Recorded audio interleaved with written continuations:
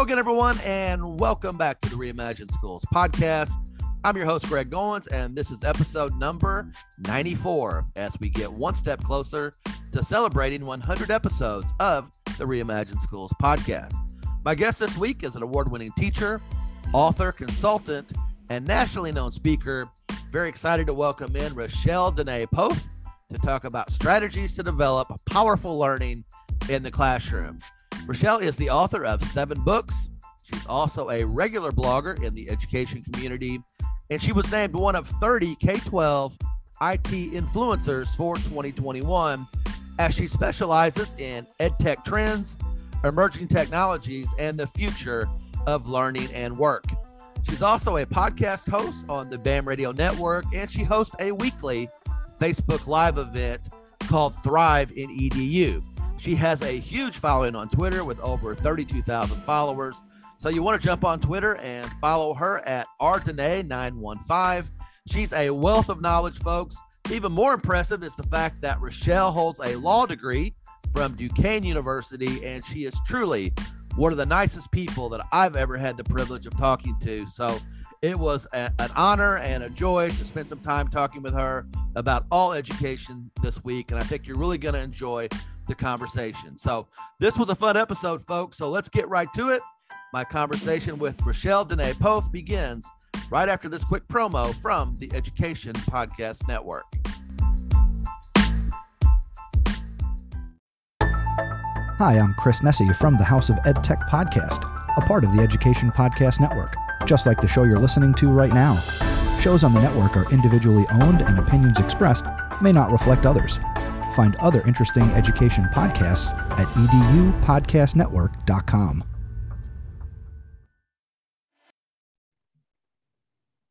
Hello again, everyone, and welcome back to another episode of the Reimagine Schools podcast.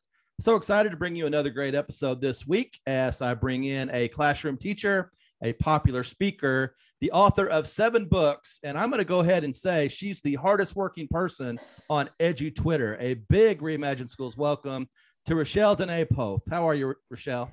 I'm doing great, Greg, and thank you so much for that introduction. It's great to be here to talk with you today. You know, every morning I open up my Twitter feed and I connect with my PLN, and you always bring so much great value to the Twitter space. You do so many amazing things. And I know the number one question you get is, do you ever sleep? So I'm not going to go there, but I do hope your next book is on time management because you seem to have mastered that particular element. Oh, well, it's funny that you said that you weren't going to ask me that question because that is the number one question that I get all the time. I actually had somebody a couple of years ago at the ISTE conference, and, you know, those spaces are so crowded, and somebody came over to me and they said, "Hey, it's you." And I said, "Wait, me?" And they said, "Yeah, Twitter. Like, do you ever sleep?" And I went, "Yeah, I do sleep. But I do have, I don't know about another book. Everybody keeps asking, are you writing a book now? Because this is the first time in, I think, 3.5 years that I'm technically not working on writing a book. My recent one came out in December, but I have tossed around different ideas of what I could potentially write about. And I don't know, that could be, I could put in some of the hacks I have for getting work done. I'm definitely not an expert, but as like everybody else, you know, you learn along the way to work smarter, not harder. And so I tend to figure things out as I go, like, oh yeah, I could have done this way instead. So, but you've given me an idea, so I'll have to think about that one. You know, I've been blessed to talk to some amazing people during the 5 years that I've been podcasting. And what's interesting about that, you're a podcaster yourself, so you'll easily be able to relate to this, but everyone has a specialty area. So I'll bring on the school culture guy or the lady that's an expert in PBL. But with you, it's a little different. You really kind of cover all the bases from A to Z. You can talk about deeper learning 1 minute, and then you can go into virtual reality and AI the next. So is that by design, or do you have I know you're a tech person, but you have one favorite area that you like to talk and write about? Oh, that, you know, it's hard for me to pick one thing. Anytime I'm ever asked, like, just pick one, it's hard to do that. But there are a lot of things that I like, and I've always really liked technology, even from when I was a kid and we didn't have that much tech. I'm not going to say what decade that happened in, but I've just always been amazed by the capabilities that we have with technology. So for me, it's any time that I learn something new, whether it's a new digital tool that's online available for students, or if it's some new device or gaming system or topic. But I would say that the majority of the time when I'm writing or speaking or researching, it does tend to fall on the emerging technologies. So I can group them categorically and kind of avoid picking the AI, AR, VR. But I do a lot of that in my classroom. But I'm just fascinated by how much the things have changed and what ways we're seeing these technologies being used in the world, but the impact that it's going to potentially have in education and just for our students. And so, looking at some AR, VR, like putting on the Oculus Quest recently and doing some Beat Saber, it's been a lot of fun. But the most joy that I get is when I see whatever it is that we're doing in my classroom, whether it's my Spanish classes or my STEAM course, like the student responds to that. And that kind of pushes me to look for more things to bring to them. And so it varies. I'm passionate about that area. I'm also really passionate about learning about social emotional learning and finding different ways for educators to bring that to their classroom, because a lot of the things that I tend to write about and talk about are things that I say like, oh, I didn't really know that much about that. So I should probably work on that. And it's a way for me to continue learning and push myself to continue to grow, and also to just keep learning and taking risks and failing. So that was kind of a really long answer around your original question. But so I guess at the end of the day, it varies by day, honestly, because sometimes I read an article and I'm like, today we're talking about the metaverse, and dive right into that. And then sometimes I see a need for building relationships and working with students to help them become more confident. And so then I focus on that. So it does change, but there is a connection between all of those topics, which I've started to see as well. So it's always exciting, which is why I love going to school every single day. Well, and I think we're kindred spirits in a lot of ways, because change is the theme of my podcast. Reimagine Schools is important to me, how to think differently, not only why we need to change, but how to change. And I know you're big in trying to provide a pathway to how to change. But I was talking with some principals here recently about the big shift. If you think about the role of the teacher, in my opinion, and I want to get your take on this, of course, but I think the two biggest things to happen in terms of the art of teaching as a craft is when the internet became widely accessible in schools. And I was actually a high school English teacher in the mid 1990s. And I remember the first time I had access in my classroom to the internet. And then, of course, recently we went through COVID. So those two things, I think, have had a significant impact, a seismic shift in how teachers plan and prepare. So as you just think about the role of the teacher and how that has evolved, what are some talking points, or what are some things to think about that we might be able to share as to how teachers need to change their practice in 2022?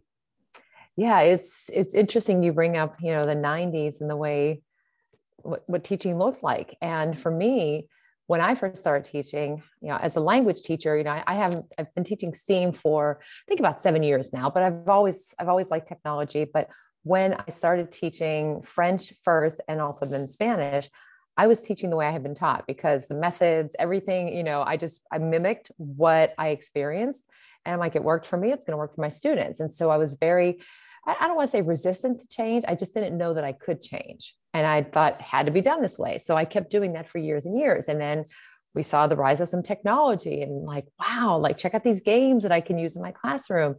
I think that, and especially in the past 2 years, when many teachers over the years, we know, whether in our schools, if we're involved in professional development, or you go to conferences, sometimes that not all teachers want to embrace the technology, or not even technology, a different teaching method, because there's time involved. And sometimes there's a huge learning curve that's involved in that, or it's perceived as like, oh, it's just another thing that I have to do, because we know teaching's tough. Like, it's not a day ends, okay, we're done. The weekends, we're off. The summers, forget about anything. It's a continuous learning process. And I think that since March of 2020, that kind of pushed a lot of people to dive into taking some risks and change things in their classrooms for a couple of reasons. One, you didn't have a choice because you had to find a way to keep learning going. So if you didn't want to use technology, you had to, because that was the only way to connect with students and for them to connect with each other. Two, I think it gave people the push they needed who might have been hesitant because, I won't know how to do this, or I don't know if it's going to work, or what if I don't know all the answers? So it gave them that kind of, comfort in knowing like, yeah, it's okay to take risks in our classroom, because at this point early on, like, honestly, what do we have to lose? Because anything that we were going to do was going to be better than just not doing anything at all. And that's one thing that I tried to say, that the last part of that school year was like, this is the time to take some risks. Like we've just had the loudest, most annoying wake up call alarm clock we didn't set, but here it is. So dive into something, what is something you've heard about and you haven't tried because you didn't have enough time, or you didn't think that you would know all the answers, and do that. And so what I've seen in my school and other schools, just listening in, to conversations on podcasts or being at conferences, whether in person or virtual, is teachers have really started to embrace some of these different methods because they've seen the benefit, either because they chose them and they saw the response from students, or because schools provided PD and opportunities for teachers to dive into some new methods and technologies and provided that support. So it went from being like, well, I have to do it this way, and I have to have so many tests, and I have to assign homework and all of these things that like we thought we had to do, to being like, yeah, I don't have to do that, or I thought I had to do that, but I can do this in a different way. And so there has been, at least in my experience, this transformation of what teaching has to be, perhaps as a mentality, to what it needs to be to meet students' needs and interests, but also considering other people involved in that. And I think that was wasn't necessarily part of the consideration all the time, thinking about like families at home supporting students. Like, it's great to use technology, but if you have 3 kids that are in 3 different schools and each teacher is using a number of apps, all of that going home with the students can be overwhelming. And I think everybody involved, from the school community members to the students and everybody in between, administrators, tech coaches, if you have them in your school, and teachers, really took time over the last 2 years to think about like, what are we doing? What's working? What has not been working? And there have been more conversations that weren't happening because we somehow had a little bit more time to focus on those conversations. At least that's what I think. But now we're also busy because we have all these things going on, and yeah. And I think that's a great point. You and I have a mutual friend in Tom Murray, who leads the Future Ready Schools movement. Tom and I actually had several conversations actually before the pandemic. And he was talking about, obviously he goes to a lot of education conferences like you do as well. And before the pandemic, if there was a session on the hottest new apps or the 10 best apps for the social studies classroom, there would be a line around the door. There would be people sitting on the floor. You couldn't even get in. But right. Across the hall, there was a session on ISTE standards or changing pedagogy or a different framework for teaching with technology. It would be sparsely attended. And so we always kind of had that dialogue as to why that was. Everyone gravitates toward the shiny new tool or whatever the app of the week is. But I think you said it well. I think that mind shift is changing a little bit coming out of the pandemic, because I'm seeing more teachers interested in things like, how do I use blended learning? How do I, learn more about HyperDocs? Or, the Modern Classrooms Project is gaining a lot of momentum around the country with a blended instruction component. Do you see a shift in how teachers think about, planning a preparation in their classrooms today, post-pandemic? Yeah. And that's another thing too, that I think is important to remember, is like, there is definitely no shortage of digital tools that are out there. And when schools closed back in March of 2020, we all saw so many companies, which was great. Like, here's our tool, here's our product. You can use this for free because, teachers needed something to use. But then what happened is we're using all of these different tools. And I was doing some work last month over a period of a couple of months, actually, and talking with some different tech coaches in different schools, and surprised that in some schools, there are more than like 400 apps and platforms and websites being used in that school district by the students and the teachers. And it's like, wow, is all of that really necessary? And then what happens whenever that tech tool disappears? Because we've seen it happen where sometimes you're given notice, like, we're not going to be supporting this 6 months down the road. You might want to migrate your content. And sometimes it's just gone. And so I think what I've tried to say at least is, look at methods that you can use and then find the tools to facilitate what those methods are. So, choice boards and hyperdocs. The first time I did a choice board, I just decided I had no idea what I was doing. A lot of the things that I've done in my classroom have just been like, I'm just going to give this a go and see what happens. So I grabbed a piece of notebook paper and I drew, 9 squares, and I wrote some different activities in it in my handwriting. The students came in, they were like, "What is this?" Like, "It's a choice board. We're playing tic-tac-toe." We're not playing tic-tac-toe. And it just had them doing different activities. And I explained to them, like, this is what a choice board is. This is the purpose. And then, of course, I put that into a digital form. But things like the hyperdocs, like, I like those options because it puts the choices in the hands of the students, and it gives them that opportunity to find some way that's interesting to them, that might meet their needs in a different way, that kind of builds them up in a way that is more, comfortable and confidence building for them. And so with things like choice boards, for example, or even hyperdocs, you still have to give students some instruction, because for some students, having so much openness as far as like setting their own path for learning is tough, because for years when we've been in school, we've been told, this is what you need to do. This is how you need to do it. This is when it has to be done. And whenever you say, "All right, here you go, Greg, here's your choice board." Okay. And that's it. And I'm not saying teachers do that, but like, you have all these things. And for some students, they need that structure. They need that support initially. And so using things like that enables teachers to give students that chance to engage in, really meaningful learning, to set their own kind of schedule. And then, of course, I don't want to dive into social emotional learning, but it helps them with building those skills as well, because they're setting goals for themselves and they're building their awareness about their learning.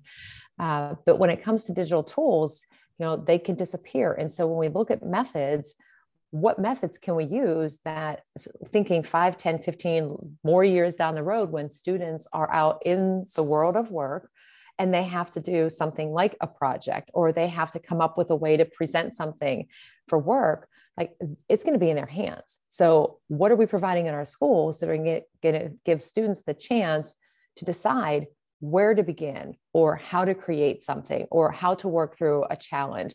It's those types of experiences that we can use to help students to prepare for the future. And so I love using those. But like I said, some students will say, "Can you please just give me some initial goals?" Which is fine. Sometimes you just have to get them started and say, "Hey, why don't you start here, finish that one, and then pick another one, or set a time frame," because that is not telling them what to do. It's just giving them a little bit of support as they get started, till they build that confidence and comfort, so then they can go on their own, which is exactly what they're going to have to be doing in the future, which might mean like 2 weeks from now. Like, we don't know how soon they're going to need those skills. Yeah. And the when I think about educational technology, I really kind of break it down into 2 distinct areas. I think on the one side, you have tools that are for consumption of information. So something simple like a website, podcast, YouTube. I can learn how to make cupcakes if I want to watch a 5-minute YouTube video. It's amazing all the information we have at our fingertips. But then I think the other area is, quite frankly, on the production side. And we want kids to be creators. So you can take something as simple as Canva and spend an entire week in your classroom giving them different projects to do. They could make their own newsletters or certificates or whatever the case may be. So I think a lot of times teachers are just so overwhelmed. It's kind of that, I call it the fire hydrant concept. Trying to drink out of a fire hydrant is what it is for a lot of teachers when they think about what tech tools or what technology they want to use in their classroom. But I really think that we need to put kids in a position to be creators and give them an opportunity to create things with technology in their classroom. So just kind of walk me through that a little bit. And what does that process look like in your mind? Yeah, years ago, things that I wish I knew when I was assigning projects for my students, just because, like, for example, teaching French. I took French in high school. We had to make a menu. We had construction paper. Here's what it is. So that's what I did. And I gave them the outline of, the vocab, whatever the requirements were. And I wanted it to be all the exact same. And then what would happen is I would get some of them that were the exact same, but then I would get some that had like glitter or feathers. And then, I got a glitter and feathers in my car and in my house. And I'm like, I need to give more choices for students to create something. The other part of it was that in teaching, often, and I don't know how many other educators do this, but for me as a language teacher, I felt like I had to spend the whole 42 minutes just talking at them about the verbs and the vocab, but just using my voice the whole time. And I realized I can't be doing that. They need to actually use the language and create on their own. And so that's when I started to make a shift in my classroom. And one of the things I did is I busted up the rows in my classroom and I started to use station rotations. Another thing, I had no idea exactly what I was doing. I was just like, whatever we're doing is not working. And in doing that, setting up the different stations, just as one example, it wasn't all technology. Sometimes it was like crayons and markers and paper and tape. And I said, hey, come up with something as a way to practice Spanish. And they had to collaborate and come up with something. Other times it was creating, their own lesson with, making a game with one of the game-based learning tools, doing a drawing or something, whatever the content area, the topic was in our content area. I would try to find ways to get them to create more rather than me being the one that was always giving them a worksheet or creating the activity for them. Even a game of Kahoot, for example. I had students who, the first time we played that, I guess it was almost 8 years ago now, we're like, we need to play this every day. Can you make one every day? And I'm thinking, oh my goodness, how long is it going to take me to make all these games?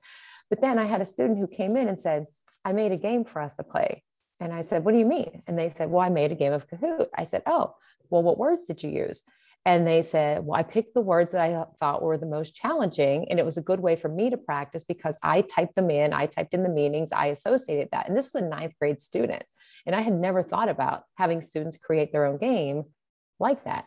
So got me to thinking, need to do this more. And so some of the different tools, now granted, depending on the age of the students that you teach, in project-based learning, I've had students use Nearpod to use as their way to present their information. And so that becomes more interactive. They get to understand technology. They see how it works. They get to be like the teacher and see what the teacher sees on that. You mentioned using Canva and taking a week and having students make a newsletter, create a brochure, something, anything. There's so many possibilities for doing that. But giving students a chance to create more instead of with professional development, we often hear the sit and get, and that's what students tend to be involved in if they're just sitting there and taking in what their teachers are telling them or what the teachers are providing for them. And so using tools, and you don't have to use all the tools, but we know that there are some that are so versatile that's what can't you do with that tool? And so giving students a chance, and sometimes it's choices, which is what I do in my classroom. I'll say, hey, here are 5 different options, and paper projects are totally fine, but I need for you to post what you've created on a Padlet or on some other site so that everybody else can see it. And they're like, well, how do I do that? I'm like, you just take a picture and just take the picture, post it on there, but you're still helping them to develop skills and they're creating something. And then whenever they have those choices, students can pick. So maybe they want to use Canva. Maybe they want to use Buncee, which is something I use in my classroom. I've had students use Nearpod. I've had students come up with tools that I didn't even know about. So then they're teaching me and their classmates, and they're excited about it. And so then they're more likely to remember the Spanish that I'm trying to teach them because they are, controlling what it is that they're creating. And the best part about it is when they create those things, as the teacher, even if it's something on paper that they did, I've had them draw pictures and then just write a description. But whatever they're creating for a couple of purposes. One, because that's their assignment. 2, it's helping them to build their skills. But 3, it's something that often as teachers, we can reuse with other students sometime in the future. And when students know that, they're like, really? I ask them first, is it okay if I show the video you made on conjugating verbs? Or can I use this? And they're like, you really want to use that? I said, yeah, it's great. I mean, you made this. And they're like, okay. But they get so excited to know that, they're creating something that has meaning and that you value what they are creating and it's contributing to the learning processes for somebody else too. So I think that makes a huge, huge difference for students and for teachers. One of the things that I hear a lot post-pandemic, and you may hear this as well, you probably do, but it's not a lack of will that teachers have. If you think about being more innovative in the classroom, taking more risk, doing different things, it's basically what I'm being told is there just aren't enough models out there to follow. Teachers ask me all the time, well, where do I go to learn more about how to set up a PBL classroom? Or where do I go to figure out how to start with blended learning? The information is out there. You may have to look for it a little bit. It's on podcasts, on websites, different videos. But do you feel like, I'm not sure how to ask the question, but do we as an education community not do a good enough job of providing those models? Is it like an Easter egg hunt where people are just kind of on their own and they have to go find it? Or do you think that's getting better as we try to streamline, what future ready schools should look like? Yeah, great question, because there is a lot of information out there and knowing where to begin. And I think the best way to start is to just make sure that you are a connected educator in whatever area that works for you. And some people might say, I don't want to be on Twitter, or, I'm not really into Facebook, but there are enough communities out there that there's something for everybody. I mean, I'm amazed. I was somebody who never wanted to use social media. I'm like, I don't need a Twitter account, don't need Facebook. And now I have all of those. But over the past 6 or 7 years, even being connected in ISTE, and having access to other educators who are posting questions about, like, I want to get started with project-based learning. And you don't have to go on this massive scavenger hunt to find things, because there are people out there in those networks that are ready to dive in and help you. You just need to make sure that you put yourself into at least one of them so you can ask those questions.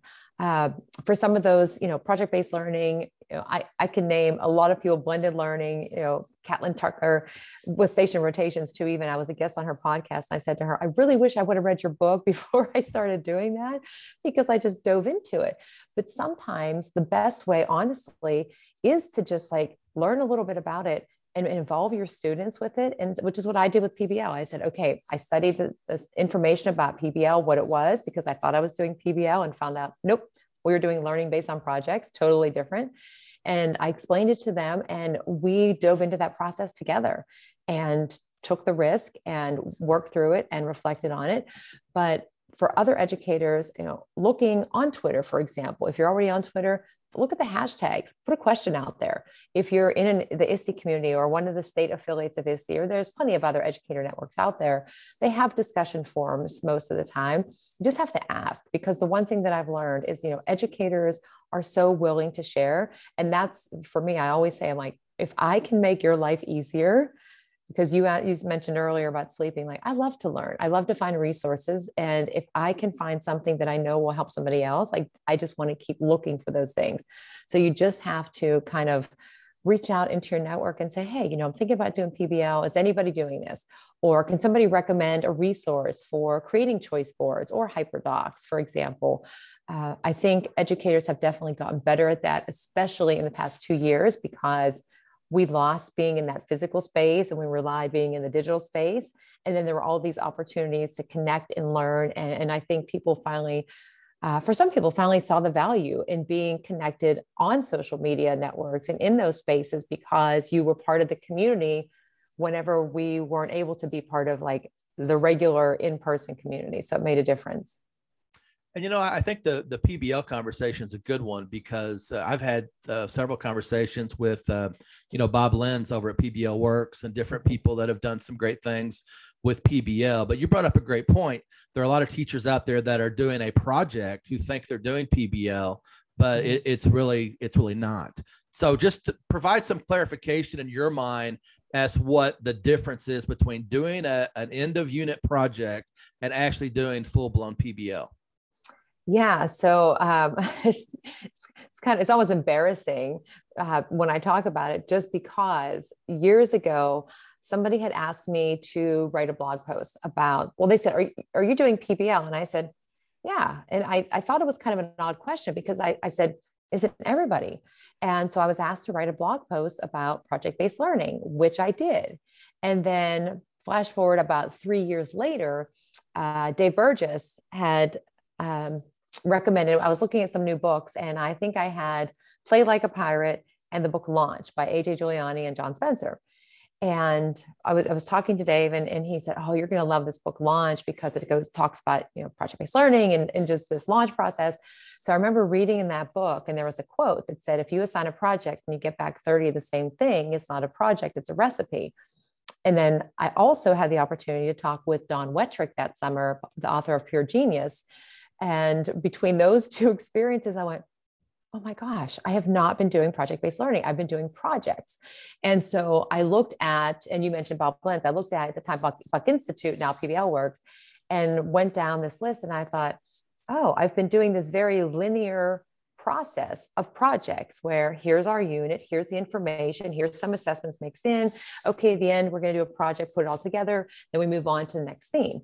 Whereas whenever you're doing project-based learning, it's the goal is this sustained inquiry. And so it's not a very linear kind of unit with like this culminating end project that you do. It has an essential question or some driving question that students have, or maybe that teachers come up with for their class, because it could be a full class PBL versus an individual student. And so it's, what is something that you want to know? Okay, so then you have these different learning activities built in. Maybe if the teacher's leading it, you provide some resources. And then the students kind of have a check-in point, or they're creating something and they reflect along the way, and then they share this public product. And I didn't, go into detail on that. But in my classroom, when we did this, the first time I had my students write down these, essential elements of project-based learning. And I explained to them how it was different. And I had them pick, because they were juniors and seniors, pick their own topic. And the goal point was, okay, you're going to have one day a week where this is your PBL day. And of course they picked Friday, because why not? And I said, the difference is I'm not going to come around and hover over you and say, like, are you doing the research for your project? And what are you working on? I said, we're going to have check-ins, but I'm going to leave this up to you, because that's the goal, is like, what are you most interested in? And then after that first 9-week period, students then did some presentation. And the biggest question they had was, well, what do I create? What do I have to present? I said, whatever you want, but I need to know. I'm like, well, I don't know where what you're studying and looking up is going to lead you, nor do you. I said, and I always make the same analogy. I say, imagine going into Target or a card shop and you see the perfect gift bag or box. You're like, oh my gosh, I love this. I buy it. And then you go buy the gift for somebody that doesn't fit into that perfect packaging that you bought. I said, you can't think about the end. You have to just go through and see. And I said, trust me. And I didn't know if I was right or not, but I said, trust me, as you work through whatever you're learning, you'll figure out the way that you want to share that information with somebody. And so after that first round, there were students that actually did PBL. They stood in the front, they talked, they had maybe a slide, they might have even just talked about it. They weren't reading from a script, they didn't have any note cards, and they were so excited about it. Then you had students who just talked about something that were reading their presentation and they didn't seem very excited about it. And I had them do some feedback and peer assessment or peer review, peer assessment. And, they could tell just after that first round, like, yeah, I did a project, it wasn't PBL. And I said, okay, well, what would make it different? And so it was an ongoing, 3-4 years now, and we've been working on it and tweaking it each time, but I've never seen such powerful learning happen in my classroom that was student led. And I told them, like, all of the information and things that you've shared, there's no way that I could provide that for you, and we use some different tools to set up, and I had them connect with students in Argentina and Spain. And one of the students said, like, I have never been able to learn in a way like this, where I could ask a student in Argentina, what's it like to go to school? What are some of the challenges that teenagers deal with? And to have these one-on-one conversations in a space that was safe and comfortable, and to build that into what they were interested in learning. And then we later built it on to the Sustainable Development Goals, and students were very passionate about that as well. So it became, in my mind in the beginning, I just wanted to get away from the projects and do the PBL, but then it just kept adding more and more to it. And it has been such an amazing experience, and one which, even if like 2 years ago, we are not in school, you can keep the PBL going. It's not reliant on a specific digital tool. It's just inquiry and it's interests, based on students, or if it's led by teacher, and it can be done at any level. And, I often tell people if I could go back in time when PBL was first introduced to the education community, I would get rid of the word project and replace it with problem, because in reality, it's problem-based learning. So, kids, we need to teach kids, number one, how to define what a problem is, and then we can move into solutions and how to go about that process. But that's something you talk about as well, because we have to teach kids how to solve wicked problems, as you often hear people say. Yeah, and that was something that was part of what my students had done too, because initially they did this, individually, they chose something. And then after that, I gave them a choice. I said, maybe you heard somebody else speak about something that now you're interested in, you want to collaborate with them on something. And I did have some that found problems to address, and they looked at the Sustainable Development Goals, and they looked in Spanish-speaking countries to find something, and they came up with solutions that they presented to these problems. And, what of course, a real world learning experience, but one that, yes, they're learning Spanish, they're learning about, different experiences, and they're developing global awareness, but it's helping them to build so many other skills that are applicable to everyday life, but of course, that'll prepare them for the future. Well, it's been a fantastic conversation. I could talk with you all day about this kind of stuff. Thanks again for being on the podcast. And as we close, just tell folks where they can find you on Twitter. And if they want to bring you in to speak or maybe do consulting work, where can they find you? Yeah, well, first of all, thank you for the opportunity. I could also speak with you all afternoon about a lot of these different things. And for anybody that wants to connect with me, I'd love to connect. Pretty consistent. So Twitter, it's RDENE915. Same on Instagram. If you add the Gmail to that RDENE915, you can send me an email. And if you put the www and the .com around it, you can get to my blog site as well. You can reach out to me on LinkedIn. I have a community, my own space, and also my community Thrive in EDU on Facebook. And I am really good at getting back to people. So feel free to send me a message, ask a question, share a resource, connect. I would love to, continue to build my network. And yeah, definitely, if anybody would like to have conversations or have me speak, I always welcome those opportunities as well, because I just love to share what we're doing in my classroom. So thank you again. Well, happy Easter and have a great summer and safe travels. Thank you. Thank you. Same to you.